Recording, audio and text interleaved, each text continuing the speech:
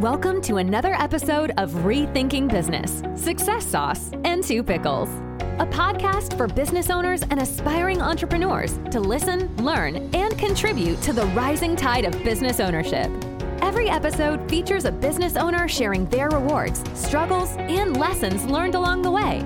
This From the Trenches podcast is exactly the secret sauce that every startup needs to start, run, or grow their business. And now for our hosts, Tamara McDuff and Sid Ragona.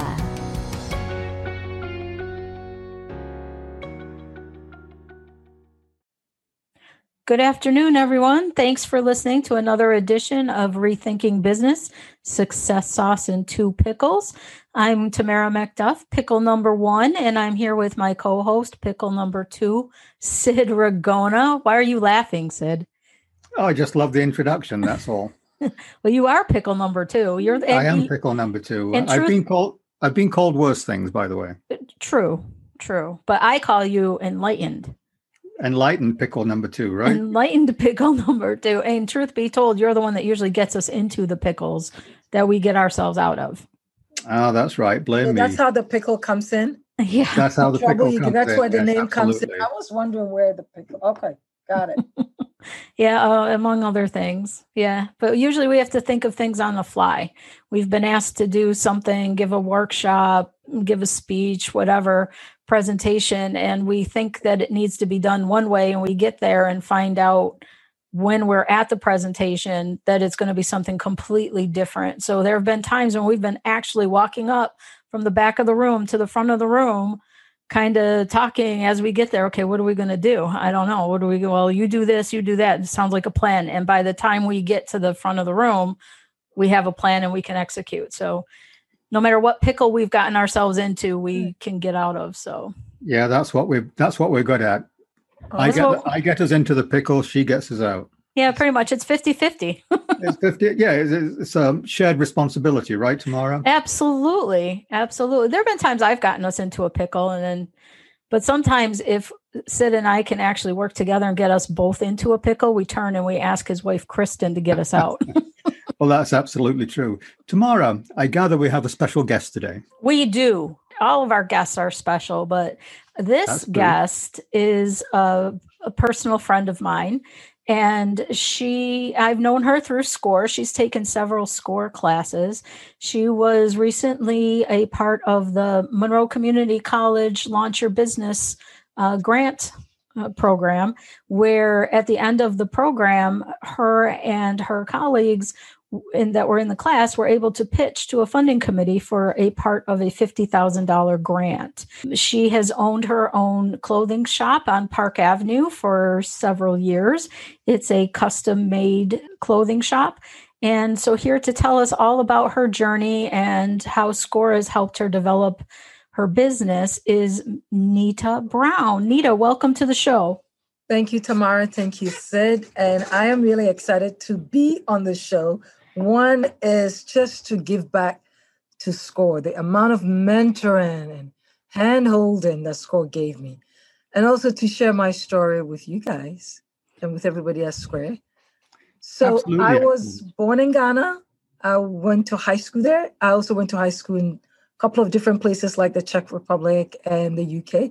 But I ended up in Rochester, New York, because Kodak recruited me here in 2000. So right I was coming out of my MBA program at Georgetown. I came to Rochester to work for Kodak doing international treasury work. So how does international treasury end up in fashion? Well, long story short, I will leave the YMCA, Carlson YMCA, which I'm really devastated because they closed on it. I'll leave there 7 in the morning to go to work, and a couple of people from the locker room, two women, they're like, we really like the way you dress. You need to think about selling it. So never did anything with it until I left Kodak in 2004. So that's when I started thinking about it. And one of the women, Teresa Mazzullo, she's like, I really like the way you combine your Ghanaian outfit with whatever is in your closet. You should really think about it and say, if you think about it, maybe I could get you angel funded. So that was the first time. So you think in 2006, I'm like, okay, why not?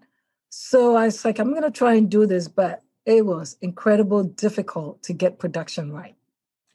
Wow. So you were able to get angel funding kind of sort of right off the bat. Is that how that worked? I never got it because I never could get the production right. Oh, I see. Okay. I could never get the production right. The production meaning getting the album from Ghana here. Could never get it right. So I never got the angel fund. So she said, go think about it, relook at it. You can always come back. And I just kind of let it be, right? So in between, I had left Kodak, started a family, and decided to start an educational tour company.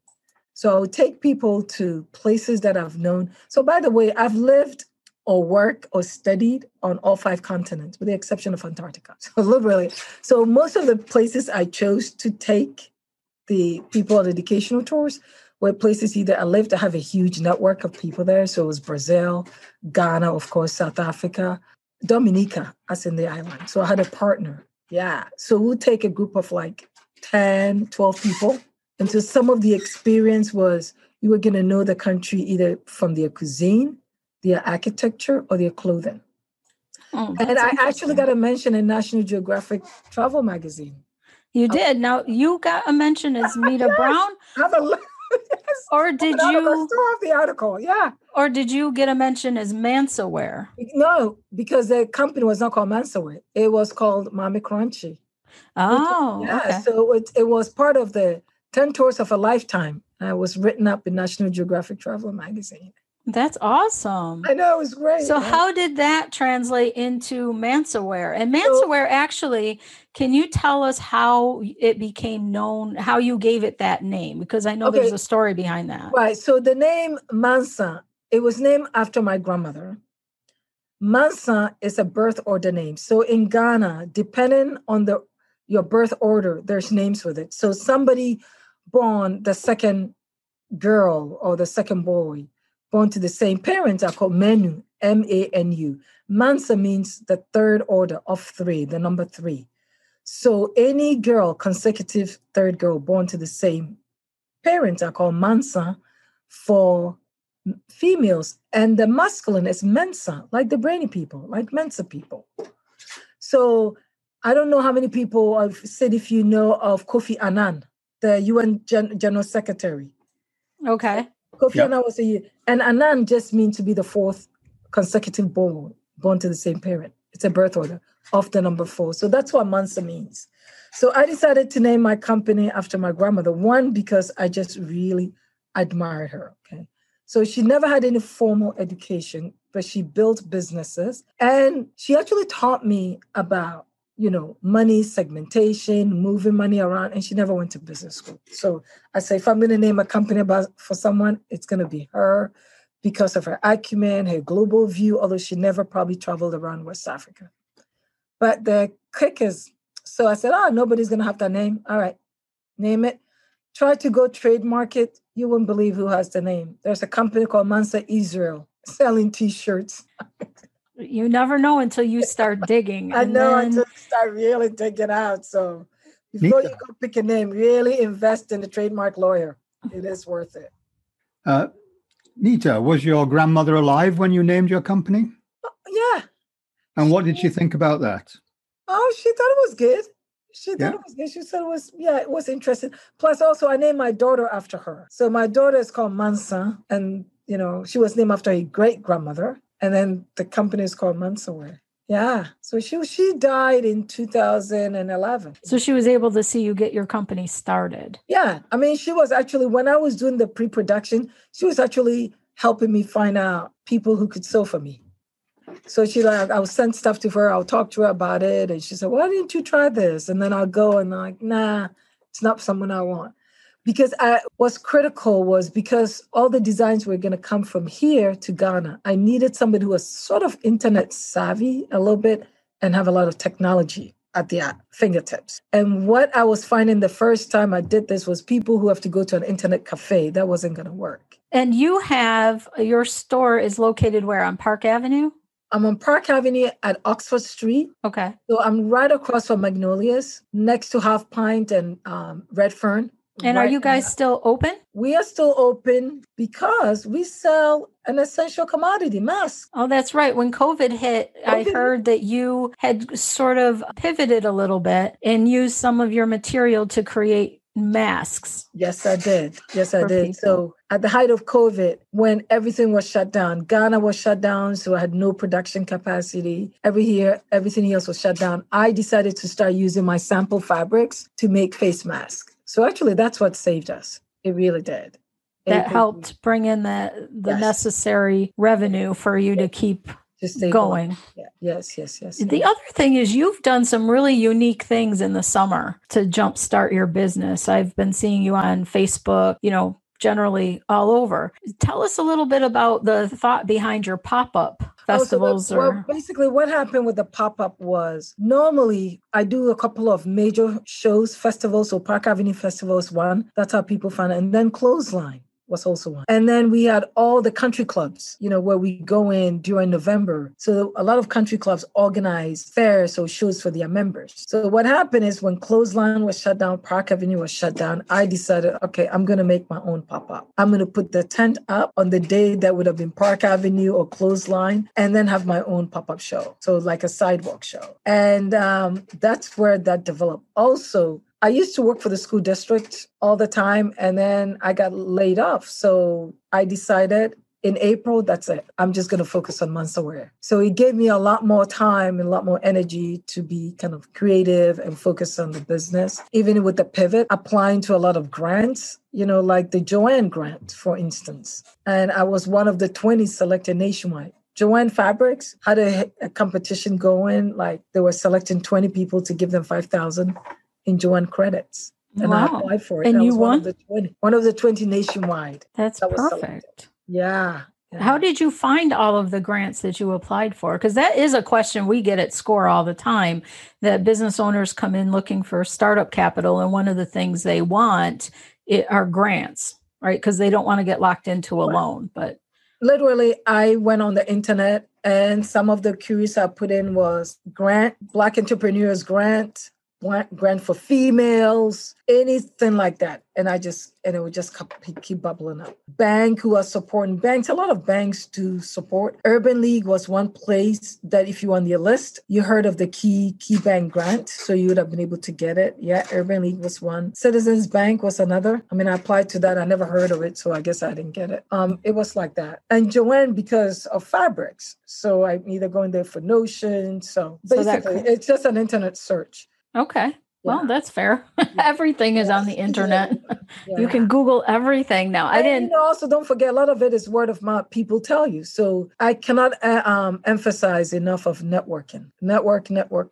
People you may not even think it will come from. So for our listeners, can you describe the type of clothing that you sell? And can you also describe who is your key client, so to speak? Okay. So what I do sell, I sell dresses, men's shirts, jackets, skirts, blouses, using bold patterns and vibrant Ghanaian prints. And the core concept of menswear is take this print dress or jacket and mash it up, as in mix and match with anything in your closet. Here in the US, when we go shopping, doesn't matter whether you're male or female, we tend to buy in solid colors. So you buy pink, you buy blue. We don't get to buy in print. We have like 4 prints: Argyle, Polka Dot, Houndstooth, Paisley, right? I used to buy Hawaiian shirts. Does that count? Hawaiian shirts? But that's the thing is, Hawaiian shirts have been regulated to Hawaiian shirts going to Hawaii for men. Oh. It's not a print, like Houndstooth, you can look back in history, right? It was really popular in the 30s with the Chanel crowd, right? Okay. Don't wear Houndstooth anymore. Polka Dot always come back each year in a different generation's polka dot. Argyle has been regulated to just sweaters and socks. Paisley, you see it come in and out, but those were, and then plaid, right? Because of Vivienne Westwood, with Vivienne, the designer. Because of that, plaid has become, and then of course, uniforms for Catholic schools. But we really don't wear patterns or print. So just imagine you are going to get an outfit and a print, that's not going to be one of those. 5, or maybe polka dot. And then you just mix it with anything in your closet. So you going down the street or people see you, they love it, but they can't place where they're printed, right? They can't say, they're like, oh, maybe it looks African. It could be anywhere. They can't place it, but all they know is that you look sharp and it's gorgeous. And they want one, and it fits you to the T because it was made to fit your body. So that's what with Mansaway. My 1,500 customers, 60% of them are white females, age 35 and above. Then I have Blacks, Hispanics, Latino. I have a few young people, but the average age I'll probably say is 45. 45. 45. And how many sort of West African, is there a West African market for this? Africa that live in the US? No, they're white women. White women, okay. They're white, yeah. 40% are white people from all walks of life. Most of them just walking by, they saw it, they like it, they bought it, then they'll tell someone else. It's a lot like that. Most people who search me are using words like small boutique, small business, African clothing, and then they show up. But the bulk of my everyday customers, the males are 50-50 white and Black. So that's basically the demographics I have. Do you have many male customers? I'm interested from a personal... No, I have a few male. Yeah, because a lot of the male... Last year for Fashion Week, we actually did a runway show with men, and we'd use male shorts. So we do shorts and shirts and button down, Oxford long sleeve, short sleeves, a few t-shirts. So about maybe I would say 20% of my customers are male. And they all came about because their wives came and they liked something. And that's how it all started. And for the man, I do use very muted prints to do the shirt. Not anything wild, very muted, like cross hatches, very muted prints. Polka dots and circles. So do you think I need a makeover? Yeah, come in and get a shirt. Tamara's nodding. I need a makeover. Especially now that it's all about very tight shirts. You can untuck my shirts. Remember, you can tuck it in. You should go check out our 2019. I think that would be an awesome field trip for us, Sid. We could go to Mansaware and you could get a makeover. I think Kristen and I could have a lot of fun with that. Yeah. You know what? We'll have my husband do it too. You and Jim could be the models. How's that? I'm going to have to go on a diet if it's going to be a tight shirt. No, you don't. That's the beauty of it. It's going to be made to fit you. So you don't have to do a diet. Remember, it's not going to be made to fit just you the way you are. Yeah, so you and Jim won't be able to trade shirts or anything. Yes. You know, like women do. You'll have to, it'll all be custom made. So I do have some ready to wear stuff. So it will be all of me plus my cuddle. Yes. Yeah, I do have some ready to wear stuff that you can pick. So I think, where was I in the story? So how I even got interested in designing? So growing up, my mother had tons of dressmakers, couturiers, tailors. Everybody come in. Every week there were people. So my mother married well and married the ambassador of Ghana to the Czech Republic and Poland and everything. So she was constantly. So I think by osmosis, I imbibed all the design and fabric, learning. I think I picked it up from there. So I became a designer by osmosis, if that's the word. You know, I imbibed it, and that's how I ended up dressing the way I knowing about colors and print. So I think that's where it actually started. I think that's where a lot of entrepreneurs, where they bring their expertise. That's where they get their expertise. They don't even know, you know, so they've picked things up along the way from previous jobs, from family members, from watching their parents do whatever. And then when they get into the position, they're like, oh, this job helped prepare me by whatever. So your experience is what makes you the expert, basically. So that's how I get it. Then let me see how I actually started Mansaware. Oh, so I was doing the travel. So every time I go to Ghana, people will say, oh, can you bring me this? So I will start getting people's stuff. When I was on my trip to Ghana, I'll do a trunk show before I go to a trip. So that's how the Mansaware started. Then I think 2010, I was at a picnic and Mary Chow, she used to write the fashion column for the DNC. She's not here anymore. So she saw me at an event and then tracked me down and wrote a story about me. It was a huge article. And I still remember the day, November 10th, 2010 edition of the DNC. I was the front page of it. So that exposed me to a lot of people. I started getting calls and, you know, I started having people come to my house. So I decided, okay, I'm going to see 2012. So I'm going to see whether this is a business that I need to figure out or, you know, I just didn't want to start a business as just your friends having pity upon you, just buying your stuff. So I said, okay, Fashion Week would be the ideal spot. So there's second year of Fashion Week. That was 2012. Instead of doing a runway show, I decided to become a vendor at that time. So Fashion Week, every year, they used to do it in a different location. And so they will have different formats, whether some of them are vendors, some of them didn't.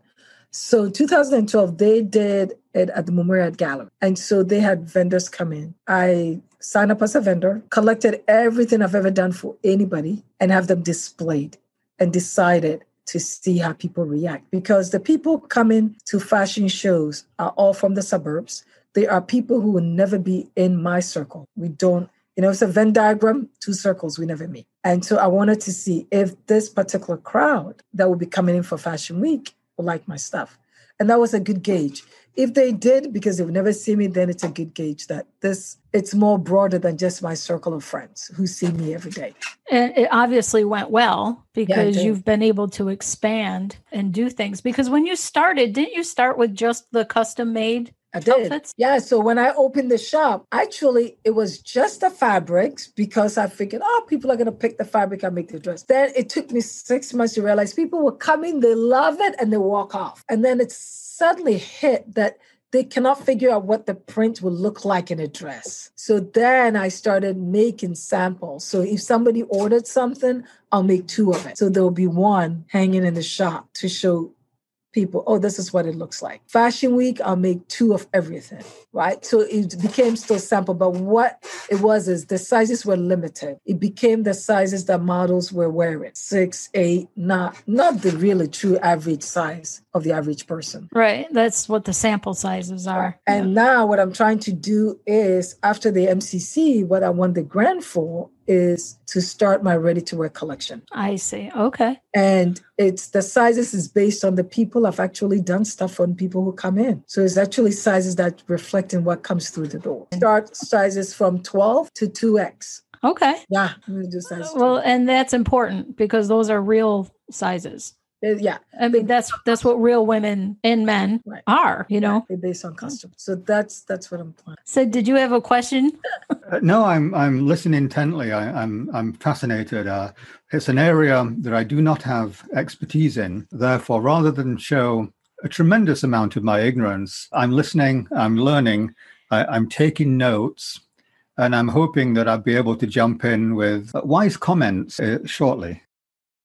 Nita, how did you get involved with the MCC Launch Your Business program? Did your SCORE mentor mention that, or Tamara? I think you did. Oh, okay.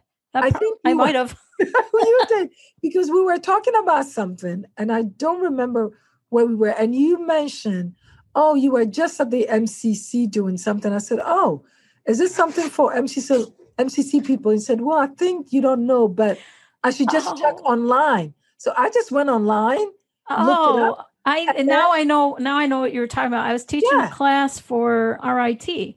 Right. You were at Q, and I mentioned that I just finished up with the program. Exactly. That's what it was. Okay, cool. And C said she listened to me, and she looked it up, and she got accepted into the program.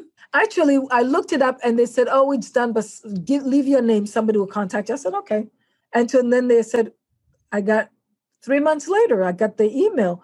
Well, if you want to apply, it's here. We accepting applications. Yeah, I'm trying to think. Where did you and I first meet, Nita? We met at, Virginia Smith. Oh, yes. Finance boot camp for women, boot camp finance. That's correct. That's how we met.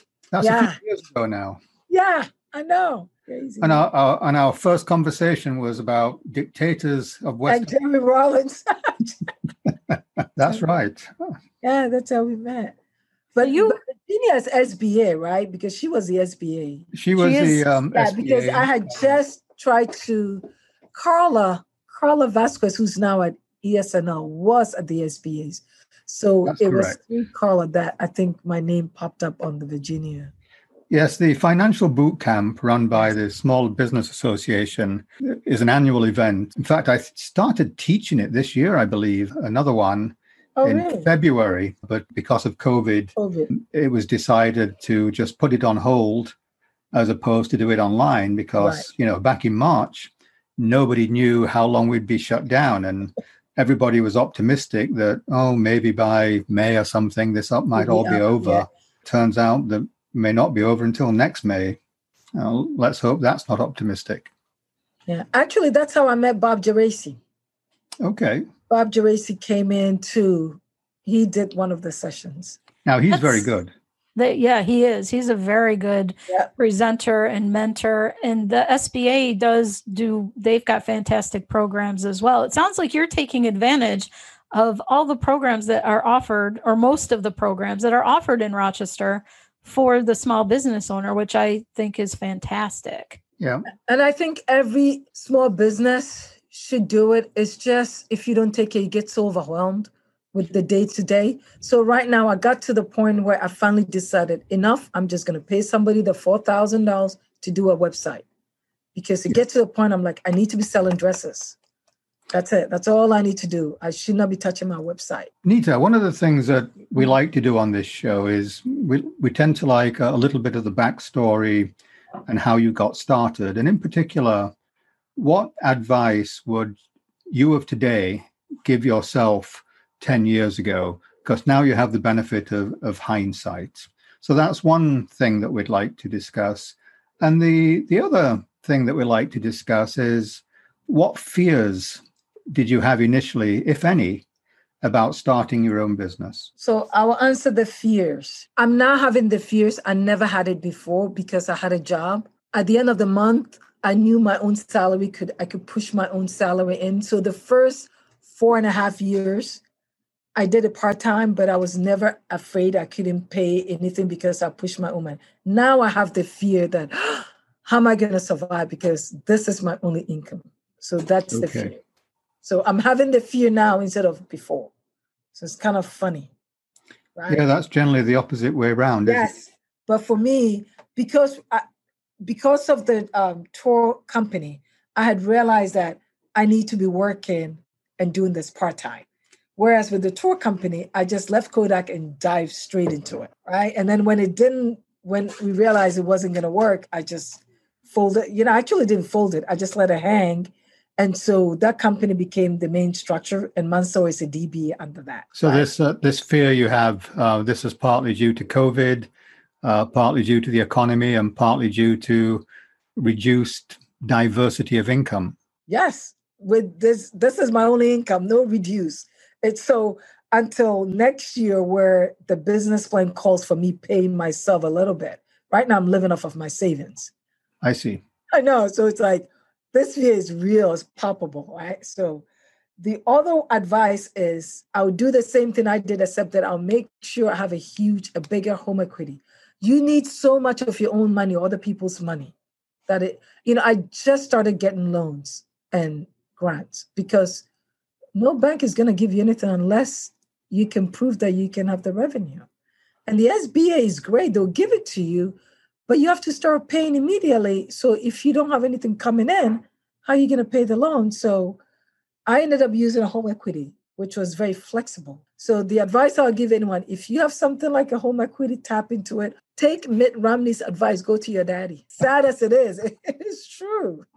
Was that Mitt Romney's advice? Yeah, I never forgot it. It stamped into my head. This is during the Barack Obama and him finding out. He gave a speech and I never forgot because it was so true. It's like, he is right. You're not going to start a business without quote unquote free money.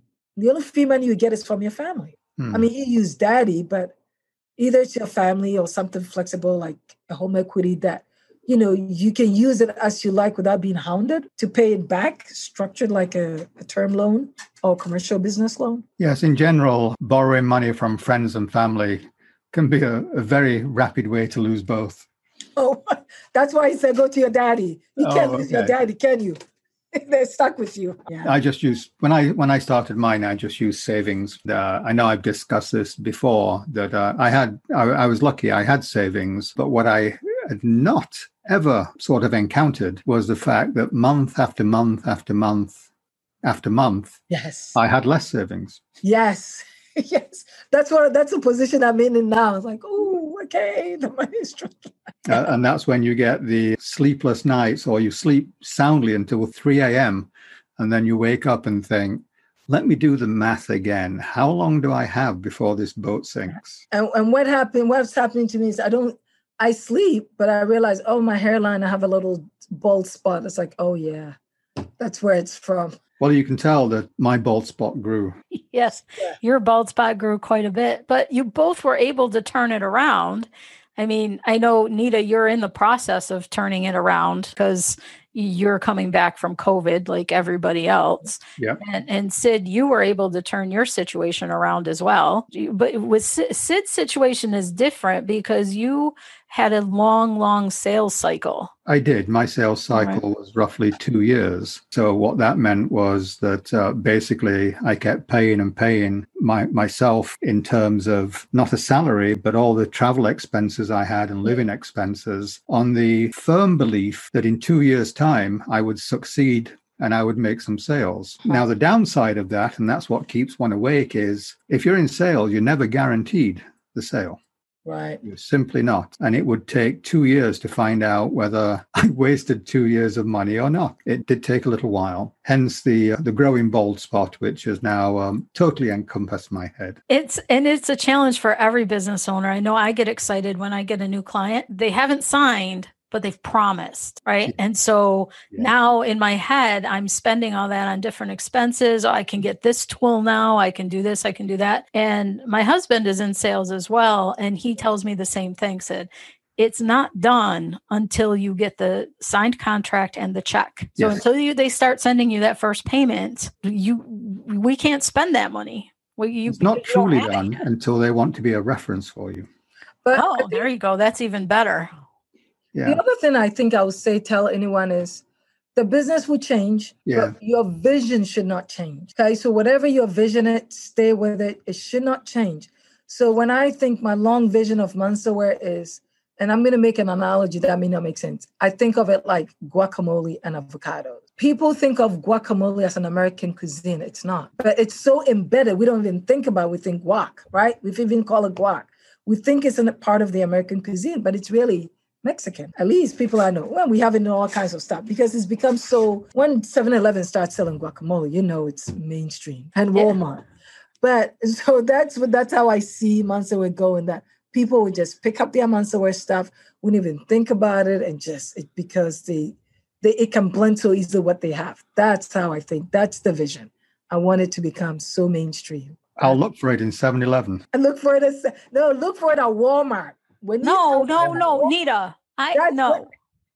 Well, I'm just saying. No. I can't, because right now I can't figure out any way you can mainstream Amazon. Well, we can get you into different distribution channels. Right. I do have a few more questions for you. And again, generally like the origin stories. And that is, when you were growing up in Ghana, did you ever have a vision of yourself as an entrepreneur and a world traveler? World traveler, yes, because I left Ghana at age 7. Okay.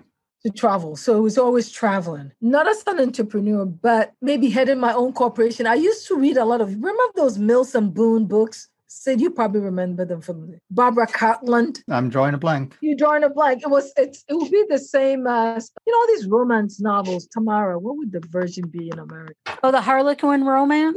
Yes, like the Harlequin romance. There you go. Harlequin romance. That's it. And once again, I'm drawing a blank. I'm sorry. I always imagine myself heading one of these massive corporations, like one of those characters in it. But anyway, no, not as my own. No, that I never imagined.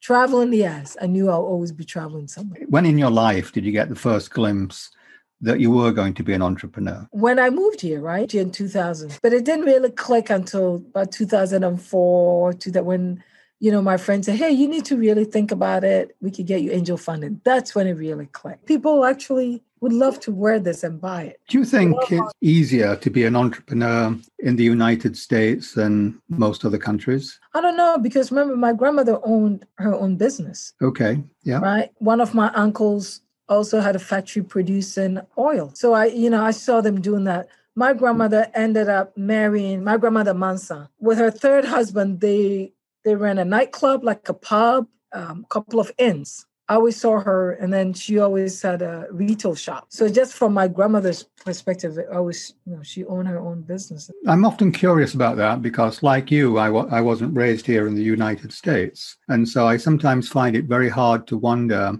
if I'd stayed in the UK, would I be operating a business? And I guess I will never know the answer. So that's why I was curious. And actually, if I had to say, because one of my uncles went back to Ghana, relocated back to Ghana, he started building malls, and he has a very, very successful mall in Accra, massive. That he started building like European type malls, like a strip mall, 3-story buildings, right? Yep. And he started adding on to it. The whole swing has been taken over by Manchester University satellite office, satellite school. Yeah, and it's just like every year I go back, the thing is mushroom. He was a civil servant, give and take, working. And then one day decided, that's it. I'm going back. He just sold all his property and just moved back to Ghana. Interesting. Well, it's on my list of places to visit, actually. All right. Let me know when you're going to go. Maybe you can go with me in March when I get my grant money. I'm going to do my production. Because as you know, years ago, I had a roommate that was from Ghana, and that's how I learned a lot about Ghana. Right. In fact, I had a roommate from the Cameroon and Nigeria. And if there's one thing that I began to realize is that I met many Ghanaians, and maybe you can comment on this, but in general, they have a tremendously positive attitude, cheerful, always laughing. I mean, is that a characteristic of Ghana? Yes, and I think if there was Olympics medal given in smiles and laughter, we will win. I think that's awesome. That's not a bad medal to have. I wanted to ask you, Nita, about your experience with SCORE, because you've had a couple of SCORE mentors and you've sat in on workshops. So you've kind of run the gamut of a lot of the things that SCORE has to offer. What has your experience been like? All my experience have been 150%.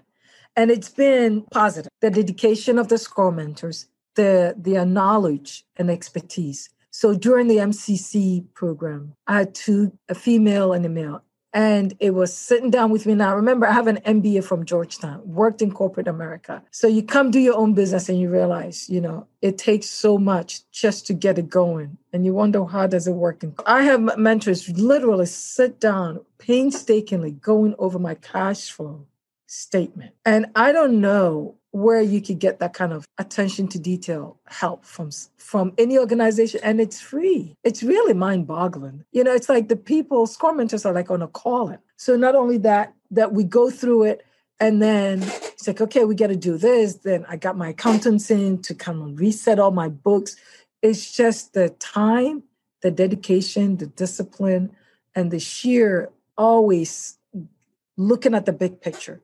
So, my SCORE mentors, all of them have been at the shop, seen what it looks like, look at my inventory, where I'm going. It's just the attention to detail, the dedication they bring, the discipline, the expertise. I cannot say enough about the organization. I knew of SCORE because I've seen, I've downloaded your template once, your business plan template, many, many moons ago. But then to get to work with someone and how the templates really interlinks and work, it's amazing. I'm impressed with the whole organization. I didn't realize how sophisticated and how generous. Yeah, really generous of people just giving their time. Yeah, we try. We aim to please, I mean, I, as a mentor and a workshop presenter, I enjoy watching the business owners come in and get those aha moments. Mm-hmm. And I enjoy watching them go from idea to fruition, right? And seeing that different part of the journey and being their cheerleader, and telling them, giving them the right information. I always think too, that part of our job as mentors, because information you can get anywhere, right? A lot of that you can just Google. You can go Google anything I teach in my classes, but as a mentor, they can then distill it down for you and tell you how that information is going to fit in your business, specifically for you, aligned with your values and your beliefs and your mission and your vision for your business and your community, because the information is good, but if you can't implement it to your specific business, it's really not that good. I was in one of the classes I took through my SCORE mentor introduced me to another SCORE mentor who was given a marketing thing in Arizona and was really interested, finally it's like, oh, this is how you tie your marketing to sale, and it was a wonderful seminar. Mm-hmm. And I think I've had one on Facebook. Maybe you send the link where it was a score, and it was Facebook, and all you do is Facebook. I think it was a score. It was one of the score affiliates chapter. It was a link that I received in the mail. I think that's one of the things a lot of people forget sometimes with SCORE, which is that you may be assigned one mentor, or you may work with one or two mentors. But once you're in the system, you have access to 10,000 mentors, and all have different areas of relevant experience and knowledge. And it's not too difficult to actually find a perfect fit. Yeah, I think Tamara is contacted from people all over the US. Is that right, Tamara? It is. It is. I have a long queue of people waiting for me to mentor them. And I have to get back to them. It's finding time to plug them into my calendar, because I don't like to say no. And I don't like to not help people because they have some specific questions for my expertise of social media and digital marketing, which is why SCORE is always looking for mentors too that have that expertise so that we can spread it around. You mentioned the SCORE chapter in Phoenix doing that marketing workshop, the digital marketing workshop. And I sat in on that at one point, and I was really impressed with the information that they gave, because it's quite different from what we do, which is good because it gave you a different perspective. And they gave you formulas, like you said, to figure out your market size and things like that, stuff that I'm not good with math. I'm good with the strategy. I'm good with the tactics, which is why that's what my workshops and stuff are based on. I love the fact that SCORE can connect you all across the United States with different workshop presenters, even on the same topic, but you'll get a different perspective that you can bring back to your business. Yeah, How does the average person hear of SCORE? I mean, actually, it's word of mouth. And I was just at our monthly meeting, I always highlight how we're getting the word out. And so we get the word out through this radio show. We get the word out through our alliance partners across the city. So like the SBA and the banks and, things like that. Some of the community organizations like GRABA, the Greater Rochester Black Business Alliance, we're part of RWN, Rochester Women's Network, RPCN, all of those types of the Urban League.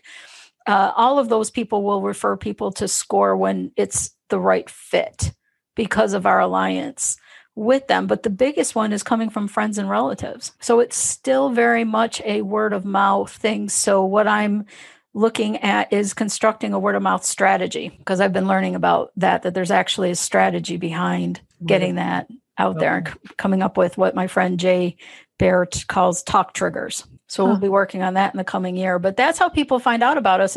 It's like people like you that are talking about their great experience with the SCORE mentor and the information and insight that you can't really get anywhere else. Even though some of your mentors may not have had retail experience, or they may not have had fashion experience or anything like that, they have process. They have systems, they know inventory, they know international trade, they know, and all of those bits and pieces come together to help you move your business forward. What's the dial for SCORE Radio? For this radio station is WRFZ, and it's 106.3. It's on the FM dial, and you can listen to it when you're in Rochester. And we'll send you a link that you could stream it. You actually might hear it better if you stream it on the internet. So it's 106.3. Are you on? What time would this? Because I wanted to share it with my networks for people wanna. Yeah, this show will air on, it'll be Tuesdays from 5 to 6, and I'll get you the date when this show will air.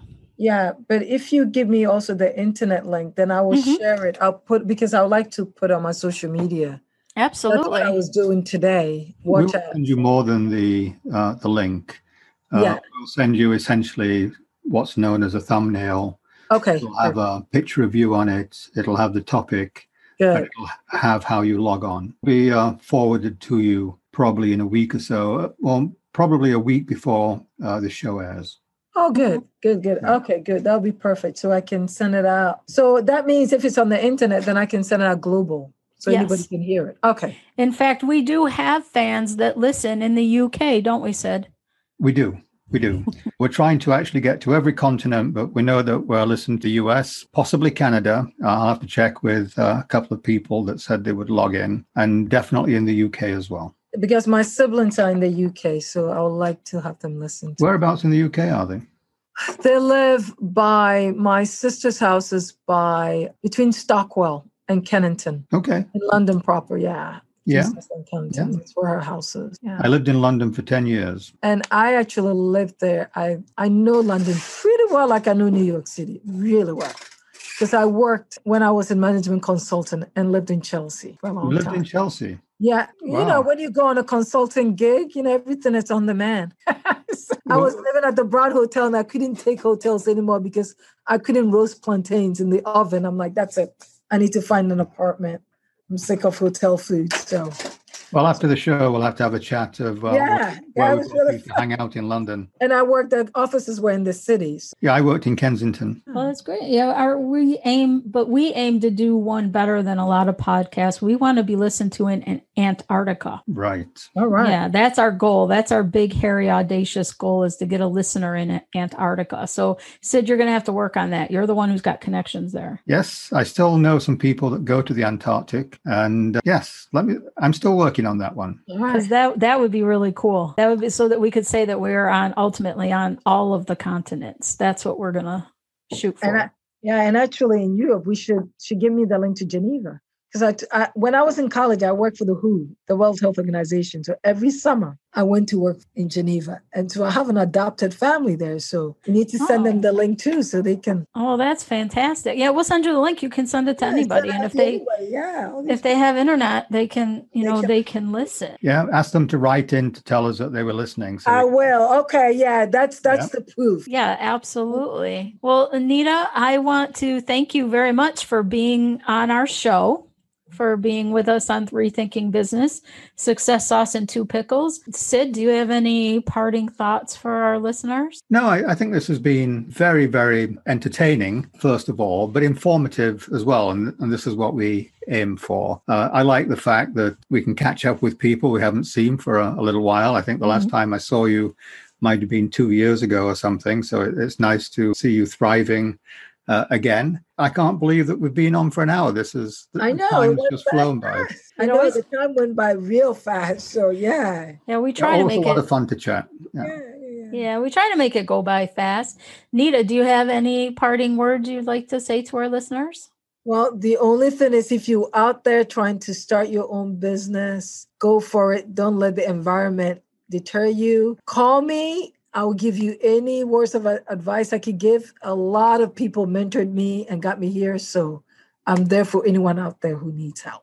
Well, thank you. And speaking of which, I was just going to ask you that. How can people find you or find Mansaware? I am located at 367 Park Avenue, and it's 367 Park Avenue. The cross street is Oxford Street. I'm right across from Magnolia's and next to Half Pint. Or you can reach me by phone, 585-267-9960. Once again, it's 585-267-9960.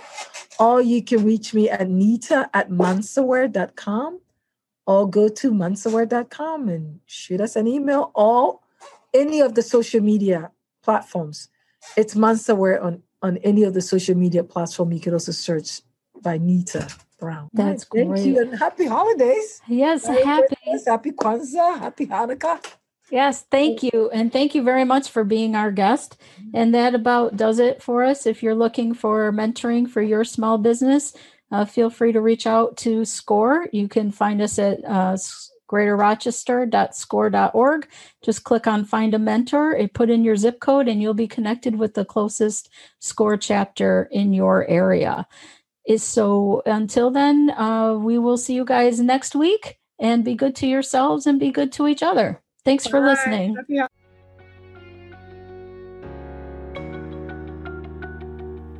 Thank you for listening to another episode of Rethinking Business, Success Sauce and Two Pickles.